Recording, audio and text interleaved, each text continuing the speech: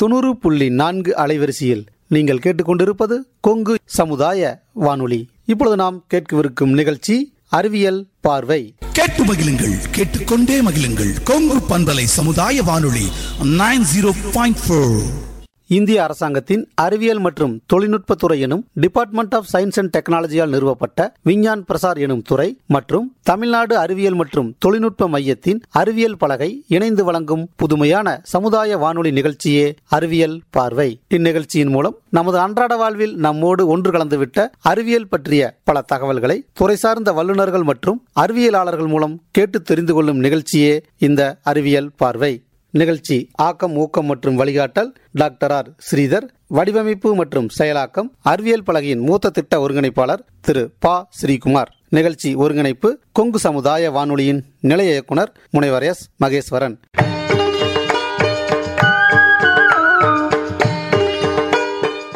வணக்கம் நேயர்களே, இன்றைய அறிவியல் பார்வை நிகழ்ச்சியில் முதல் பகுதியில் உலகின் பார்வையை இந்தியா பக்கம் திரும்பிய சந்திரயானை பற்றி வாழ்த்துச் செய்தியை தெரிவிக்கிறார் முனைவர் பார்த்திபன் அவர்கள்.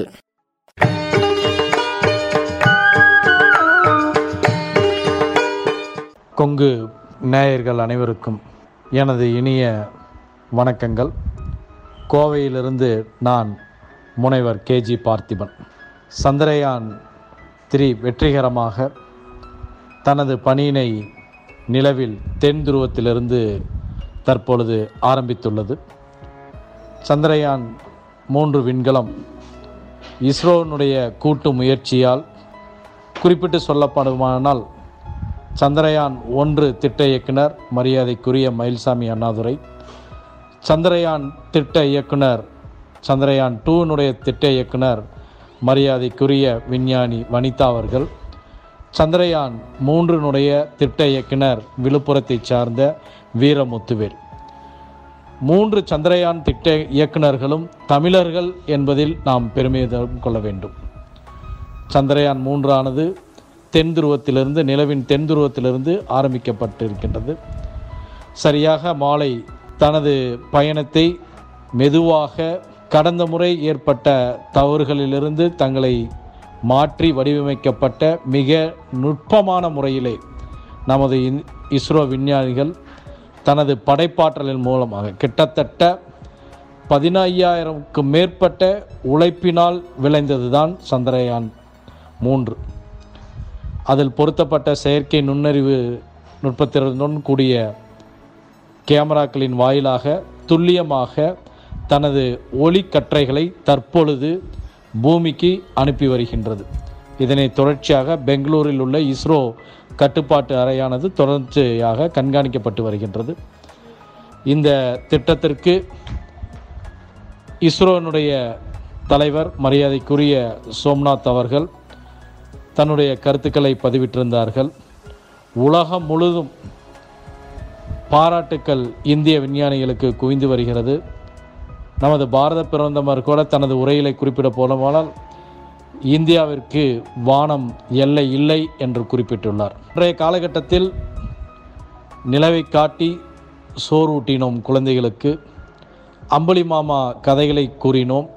இன்று நிலவிலே இந்தியா வெற்றிகரமாக தன்னுடைய வரலாற்று முத்திரையினை படைத்துள்ளது. இந்தியராகிய நாம் அனைவரும் பெருமைப்பட வேண்டியது, காஷ்மீர் முதல் கன்னியாகுமரி வரை இன்று உற்சாகமாக இந்தியர்கள் ஒருமைப்பாட்டுடன் கொண்டாடினார்கள் சந்திரயான் 3 வெற்றி பயணத்திற்காக. இதற்காக உழைத்த இஸ்ரோ விஞ்ஞானிகளை நாம் பாராட்டிட வேண்டும். இதற்காக உதவி புரிந்த இந்திய அரசினை பாராட்டிட வேண்டும்.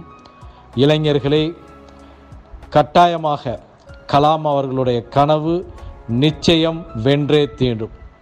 அன்று விக்ரபாய் சாராபாய் ஆரம்பிக்கப்பட்ட 1962 முதல் தொடர்ச்சியான வெற்றியினை இஸ்ரோ புரிந்து வருகிறது. வாழ்த்துவோம் இஸ்ரோ விஞ்ஞானிகளை. வாழ்க பாரதம், வளர்க தாய் திருநாடு. ஜெய்ஹிந்த், வந்தே மாதிரம்.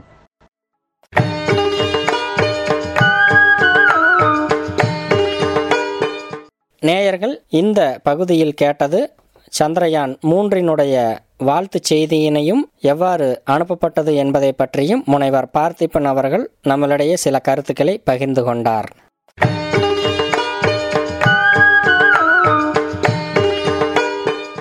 இன்றைய அறிவியல் பார்வை நிகழ்ச்சியில் காந்தி கிராமிய பல்கலைக்கழகத்தின் வேதியியல் துறை பேராசிரியர் திரு பா. காளிமுத்து அவர்கள் வேதியியல் துறை சம்பந்தமாக நம்மளிடையே உரையாற்றுகிறார். உடன் உரையாடுகிறார் காந்தி கிராமிய பல்கலைக்கழகத்தின் தமிழ் துறை உதவி பேராசிரியர் சி. சிதம்பரம் அவர்கள்.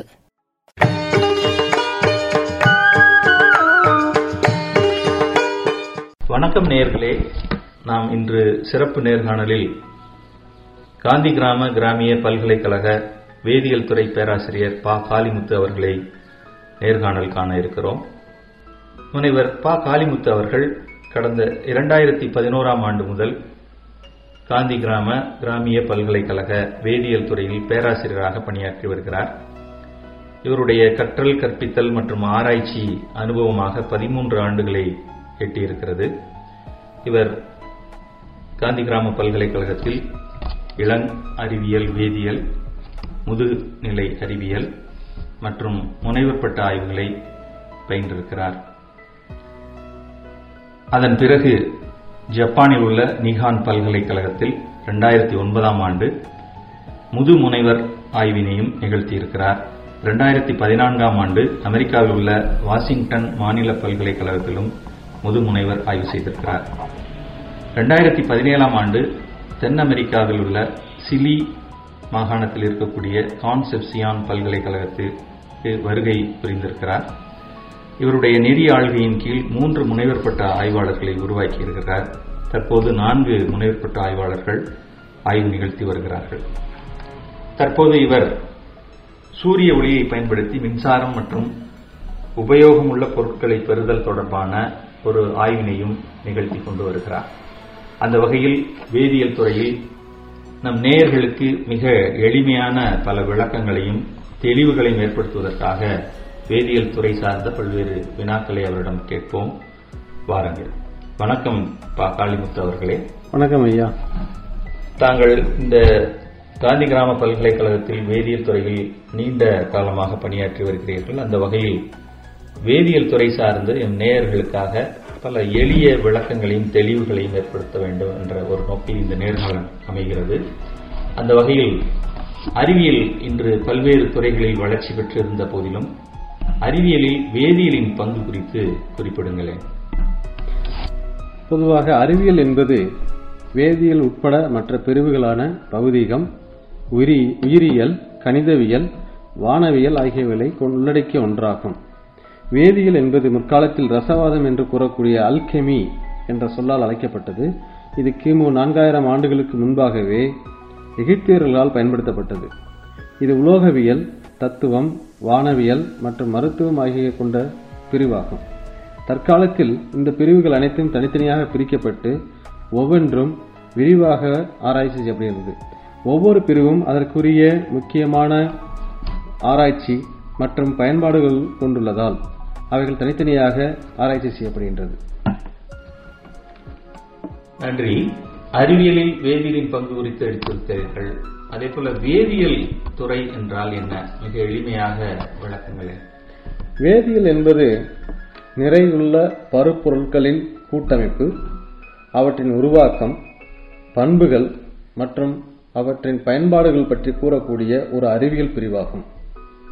இதில் இயற்பியல் வேதியியல், கனிம வேதியியல், கரிம வேதியியல், உயிரி வேதியியல் என பல பிரிவுகள் உள்ளன. வேதியியல் என்பது முன்னர் கூறியது போல அல்கெமி என்ற வார்த்தையால் முற்காலத்தில் அழைக்கப்பட்டது. இது ஆங்கிலத்தில் கெமிஸ்ட்ரி என்று அழைக்கப்படுகின்றன. இந்த அல்கெமி என்ற வார்த்தை அரபு மொழியின் வழித்தோன்றலாகும். இது அரபு மொழியான அல்கெமியா என்ற வார்த்தையிலிருந்து பெறப்பட்டதாகும். இது எகிப்தில் முற்காலத்தில் இந்த வார்த்தைகள் பயன்படுத்தப்பட்டன. வேதியியல் துறையில் பல்வேறு பிரிவுகளை குறிப்பிட்டீர்கள். அந்த வகையில் கனிம வேதியியல் என்றால் என்ன? கனிம வேதியியல் என்பது தற்பொழுது ஆங்கிலத்தில் இனார்கானிக் கெமிஸ்ட்ரி என்று அழைக்கப்படுகின்றது. இது கார்பன் ஹைட்ரஜன் பிணைப்பு கொண்டுள்ள சேர்மங்கள் அல்லாத மற்ற அனைத்து சேர்மங்களை பற்றி படிக்கக்கூடிய பிரிவாகும். மற்ற தனிமங்கள், அவற்றின் மூலம், பிரித்தெடுத்தல், தூய்மைப்படுத்துதல், பயன்பாடுகள் இவற்றை பற்றிய பிரிவாகும். மற்ற சேர்மங்களை உருவாக்குவது பற்றியும் அவற்றின் பண்புகளை பற்றியும் அவற்றின் பயன்பாடுகள் பற்றியும் அறியக்கூடிய ஒரு வேதியியல் பிரிவாக இன்ஆர்கானிக் கெமிஸ்ட்ரி, அதாவது கனிம வேதியியல் இருக்கின்றது. முன்னர் கூறிய கார்பன் ஹைட்ரஜன் பிணைப்பு கொண்ட சேர்மங்கள் பற்றி அறியக்கூடிய பிரிவு என்பது கரிம வேதியியல் என்று அழைக்கப்படுகின்றது. இது ஆங்கிலத்தில் ஆர்கானிக் கெமிஸ்ட்ரி என்று கூறப்படுகிறது. ஆர்கானிக் என்றால் உயிர் என்று அர்த்தம். விண்வெளியில் செலுத்தக்கூடிய விண்கலம், அதில் வேதியியலை பயன்படுத்தப்படுகிறதா? ஆமையா, கட்டாயம். ராக்கெட்டில் அனைத்து வகையான வேதிப்பொருட்களும் பயன்படுத்தப்படுகின்றன. உதாரணமாக, ராக்கெட் கட்டுமானத்திற்கு தேவையான அனைத்து பொருட்களுமே வேதியியலின் துணையுடன் தான் தயாரிக்கப்படுகின்றது. அதில் பயன்படுத்தப்படும் பொருட்கள் அனைத்துமே எடை குறைவாகவும் அதே நேரத்தில் அவைகளின் பண்புகளை விட்டுக் கொடுக்காமல் தயாரிக்க வேண்டும். இவ்வாறு தயாரிப்பதற்கு சிறப்பு வாய்ந்த வேதிப்பொருட்களை கொண்டுதான் அவைகள் தயாரிக்கப்படுகின்றன. எடை கூடிய பொருட்களை கொண்டு தயாரித்தால் ராக்கெட் தன் எடையை தூக்கி கொண்டு பூமியிலிருந்து விடுபட்டு செல்வதற்கு அதிக எரிபொருளை செலவழிக்கும். எனவே எடை குறைவான பொருட்களான கார்பன் இழைகளை கொண்டு தயாரிக்கப்படுகின்றன. இதன் மூலம் எவ்வளவு எடை நமக்கு குறைந்துள்ளதோ அவ்வளவு பொருட்களை, அதாவது சேட்டலைட் என்று கூறக்கூடிய துணைக்கோள்களின் எடையை கூட்டி எடுத்து செல்ல முடியும். ராக்கெட்டில் பயன்படுத்தப்படும் எரிபொருட்கள் அனைத்துமே வேதியியல் பொருட்கள் தான். குறிப்பாக முதல் மட்டத்தில் ஹைட்ராக்சில் டெர்மினேட்டட் பாலிபியூட்டாடையின் என்கின்ற வேதிப்பொருள் எரிபொருளாக பயன்படுத்தப்படுகின்றது. இரண்டாவது மட்டத்தில் அன்சிமெட்ரிக்கல் டைமெத்தில் ஹைட்ரஜன் என்கின்ற வேதிப்பொருள் எரிபொருளாக பயன்படுகின்றது. மூன்றாவது மட்டத்தில் திரவ ஆக்சிஜன் மற்றும் திரவ ஹைட்ரஜன் எரிபொருட்களாக பயன்படுத்தப்படுகின்றன. இதுபோக சேட்டலைட் என்று கூறக்கூடிய செயற்கைக்கோள்களிலும் இந்த வகையான எரிபொருட்கள் அதன் வட்டப்பாதையினை சரி செய்வதற்கும் அதன் வட்டப்பாதையினை மாற்றுவதற்கும் பயன்படுத்தப்படுகின்றன. தொழிற்சாலைகளில் கனிம வேதியியல் பங்கு எவ்வாறு செயல்படுகிறது ஐயா? தொழிற்சாலை கனிம வேதியியல் என்பது அதிக அளவில் நமக்கு தேவையான கனிம வேதிப்பொருட்களை தயாரிக்கும் முறையே ஆகும். உதாரணமாக, விவசாயத்தில் பயன்படுத்தக்கூடிய urea, calcium super phosphate, ammonium sulphate மற்றும் இவைகள் தயாரிப்பிற்கு தேவையான மூலப்பொருட்களாகிய அமிலங்கள் மற்றும் காரங்களை மிகுதியான அளவில் தொழிற்சாலைகள் தயாரித்து பயன்படுத்தப்படுகின்றன. இது தவிர கட்டுமான பொருட்களாகிய சிமெண்ட், இரும்பு கம்பிகள், செராமிக் தட்டுகள், மின்சார கம்பிகள் இவைகள் அனைத்துமே தொழிற்சாலைகளில் அதிக அளவில் தயாரிக்கப்படுகின்றன. வேதியியல் துறை நம் அன்றாட வாழ்வில் எங்கெங்கெல்லாம் பயன்படுகிறது?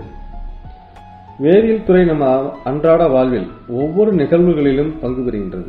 உதாரணமாக, காலையில் தூங்கி எழுந்தவுடன் பல் துலக்க பயன்படுத்தப்படும் பற்பசையிலிருந்து நாம் அருந்தும் தேநீர், காஃபி, அதற்கு பயன்படும் சர்க்கரை, சமைக்க பயன்படுத்தப்படும் உப்பு, ஏன் அதில் பயன்படுத்தப்படும் நீர், அரிசியில் உள்ள கார்போஹைட்ரேட் இவை அனைத்தும் ஒவ்வொரு வகையான வேதிப்பொருட்கள் தான்.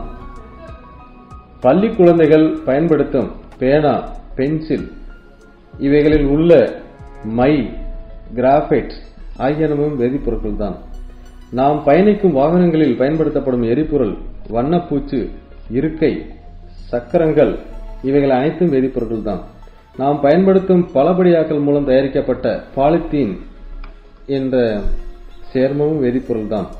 நாம் பயன்படுத்தும் மருந்துகளும் வேதிப்பொருள் தான். எனவே வேதிப்பொருள் நமது அன்றாட வாழ்வில் ஒவ்வொரு நிலையிலும் நம்முடனே பயணிக்கின்றது.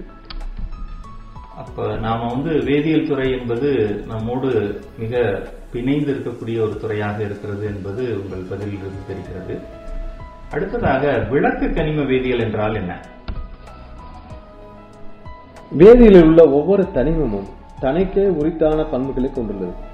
உதாரணமாக, நமக்கு தெரிந்த இரும்பு, அயன், நமக்கு தெரிந்த தங்கம், நமக்கு தெரிந்த காப்பர் இவைகள் அனைத்தும் தனிமங்களே. இவைகளுக்கென்று தனித்தனியான பண்புகள் உள்ளன.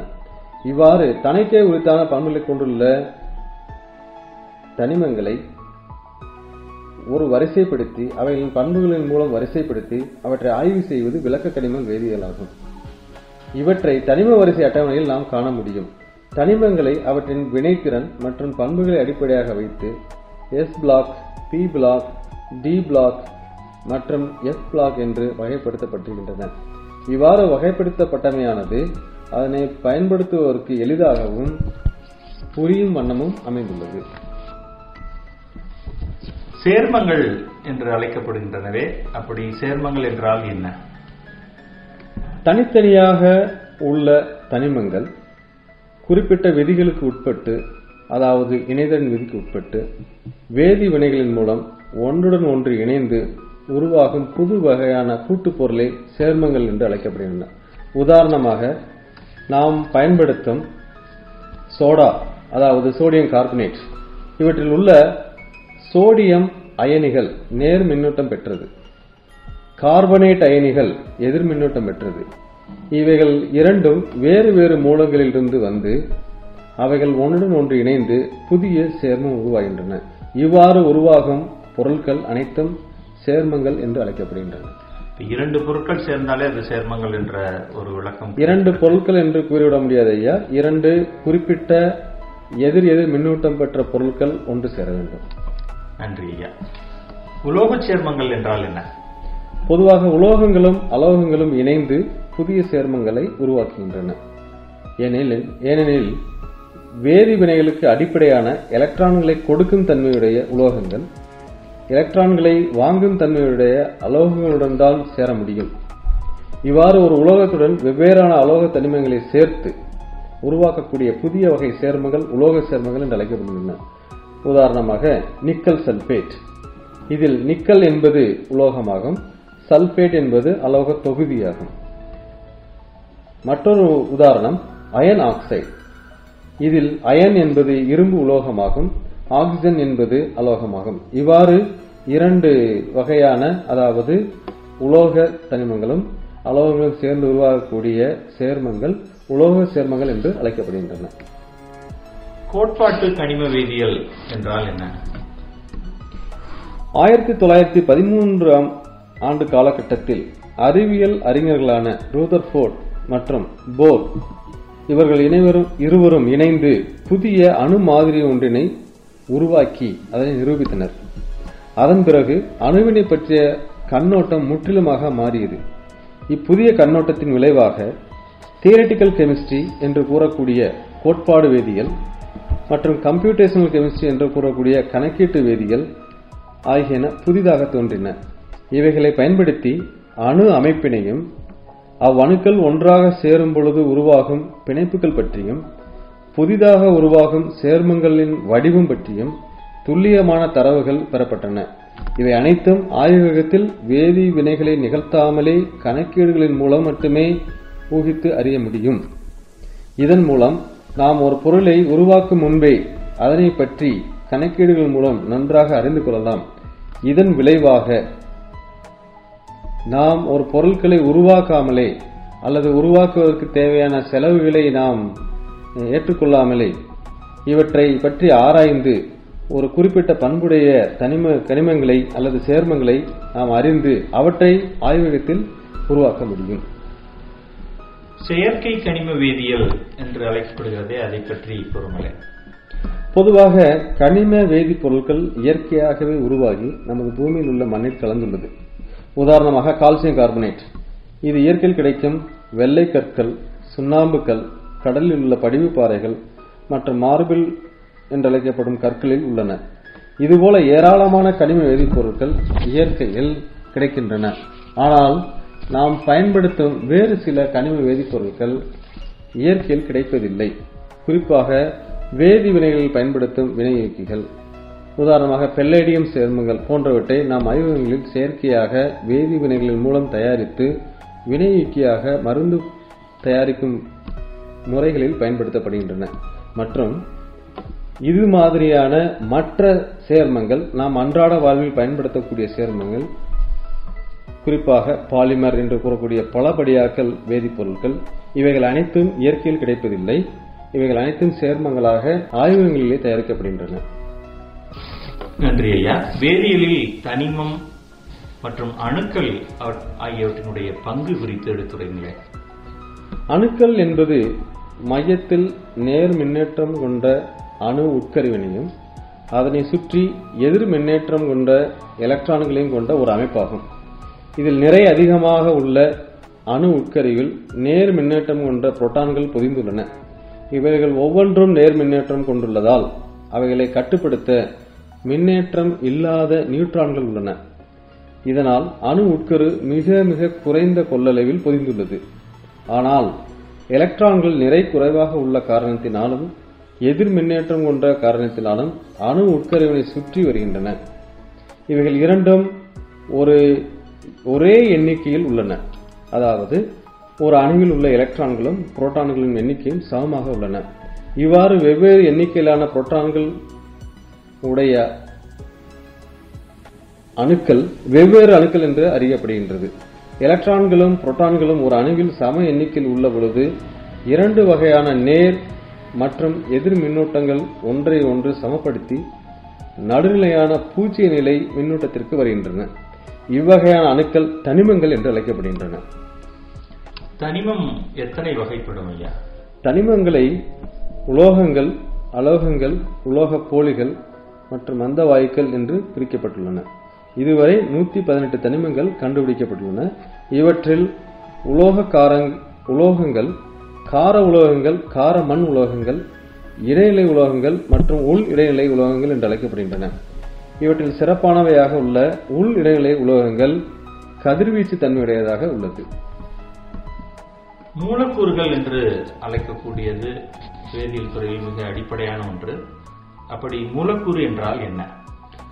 ஒன்றுக்கு மேற்பட்ட தனிமங்கள் வேதியியல் விதிகளுக்கு உட்பட்டு அணு பிணைப்பின் மூலம் ஒன்றிணைந்து உருவாகும் பொருளே மூலக்கூறு எனப்படும். உதாரணமாக நீர், கார்போஹைட்ரேட், கார்பன் டை ஆக்சைடு, புரதம் போன்றவைகள் மூலக்கூறுகள் என்று அழைக்கப்படுகின்றன. நீரில் உள்ள H2O என்று இவற்றில் ஹைட்ரஜன் மற்றும் ஆக்சிஜன் தனிமங்கள் இணைந்து உருவாகியுள்ளன.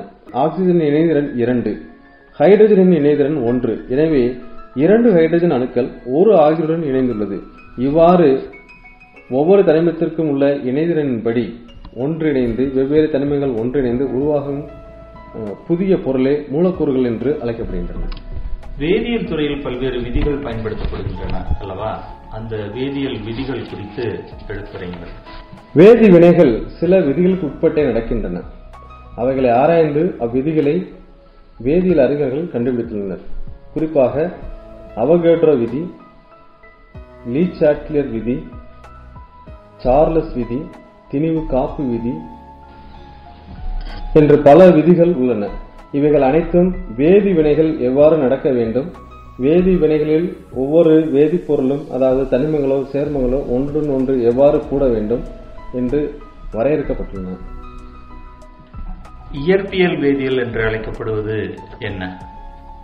இது பிசிக்கல் கெமிஸ்ட்ரி என்று ஆங்கிலத்தில் அழைக்கப்படுகின்றன. பெரிய பருப்பொருட்களை ஆராய்ந்து அவற்றின் பண்புகளை இயற்பியல் விதிகளின் மூலம் அறியப்படும் ஒரு வேதியியல் பிரிவாகும்.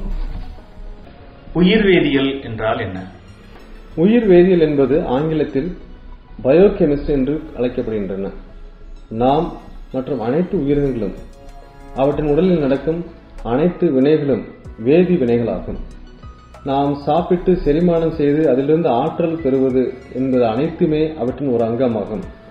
இவ்வாறு உயிரினங்களில் நடக்கும் வேதி வினைகள் அவற்றை பற்றி ஆராய்ச்சி செய்வது, அவற்றை படிப்பது உயிர் வேதியியல் என்று அழைக்கப்படுகின்றன. இதன் மூலம் புதிதான உயிர் வேதியியல் நிகழ்வுகளை கண்டறிந்து நம்மளுடைய உடலில் உள்ள நோய்களுக்கு தேவையான மருந்துகளை கண்டுபிடிப்பதும் அவற்றை மாற்றி அமைத்து சரி செய்வதும் இந்த உயிர் வேதியியல் மிக முக்கியமான பங்காகும். நானோ வேதியியல் என்று அழைக்கப்படுவது யாது? நானோ என்றால் 10⁻⁹ மீட்டர் ஆகும். இதன் மடங்கில் இருந்தாலே அவற்றை நானோ என்று அழைக்கலாம். நானோ வேதியியல் என்பது இவ்வாறு 10⁻⁹ மீட்டர் அளவுள்ள வேதிப்பொருட்களின் கூட்டமைப்பு, அவற்றின் பண்புகள், அவற்றின் பயன்பாடுகளை பற்றி அறியக்கூடிய ஒரு வகையான பிரிவாகும். இதை இன்னும் புதிய விதத்தில் கூற வேண்டும் என்றால் 100 கோடியில் ஒரு பகுதி உள்ள பொருட்கள். இப்பொருட்களை நாம் ஆய்வகங்களில் உருவாக்க முடியும். உதாரணமாக, நாம் பயன்படுத்தும் தங்க ஆபரணங்கள் மிக அளவில் மிக பெரியவை. இவற்றின் நிறம் கோல்டன் எல்லோ என்று கூறக்கூடிய மஞ்சள் நிறத்தில் இருக்கும். அதே தங்கத்தினை 100 கோடியில் ஒரு பகுதியாக குறைத்து, அதாவது ஒடுக்கி அவற்றை பார்ப்போமானால் அவற்றின் வெளிப்புற தோற்றம், அவற்றின் நிறம் ஆகியவைகள் மாறிவிடும். நிறம் என்பது ஆரஞ்சு கலரிலும் அல்லது கத்தரிப்பு கலரிலும் அவற்றின் அளவிற்கு ஏற்ப மாறும். அவற்றின் பண்பானது அதனை உள்ள சுற்றளவு மாறுவதால், நீ ஒரு மிகப்பெரிய பொருளை சிறிய பொருளாக மாற்றும் பொழுது அவற்றின் சுற்றளவு அதிகரிக்கும். எனவே சுற்றளவு அதிகரிக்கும் போது அவற்றின் பண்புகளும் அதிகரித்துவிடும். இதன் மூலம் நாம் வேதிப்பொருட்களை வெவ்வேறான பயன்பாடுகளுக்கு அவற்றை பயன்படுத்த முடியும். வேதியியல் துறை சார்ந்த பல்வேறு செய்திகளை மிக அழகாக எடுத்துரைத்தீர்கள் ஐயா. உங்களுக்கு எங்களுடைய நன்றியை தெரிவித்துக் கொள்கிறோம்.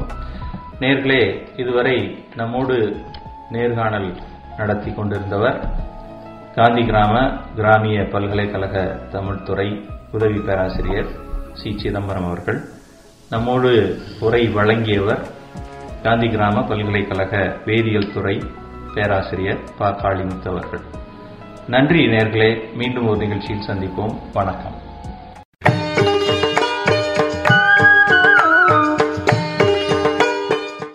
நேயர்களே, இன்றைய அறிவியல் பார்வை நிகழ்ச்சியில் காந்தி கிராமிய பல்கலைக்கழகத்தின் வேதியியல் துறை பேராசிரியர் திரு ப. காளிமுத்து அவர்கள் வேதியியல் துறை சம்பந்தமாக நம்மளிடையே சில கருத்துக்களை பரிமாறிக்கொண்டார். உடன் உரையாடினார் காந்தி கிராமிய பல்கலைக்கழகத்தின் தமிழ் துறை உதவி பேராசிரியர் திரு சி. சிதம்பரம் அவர்கள் உரையாடினார்.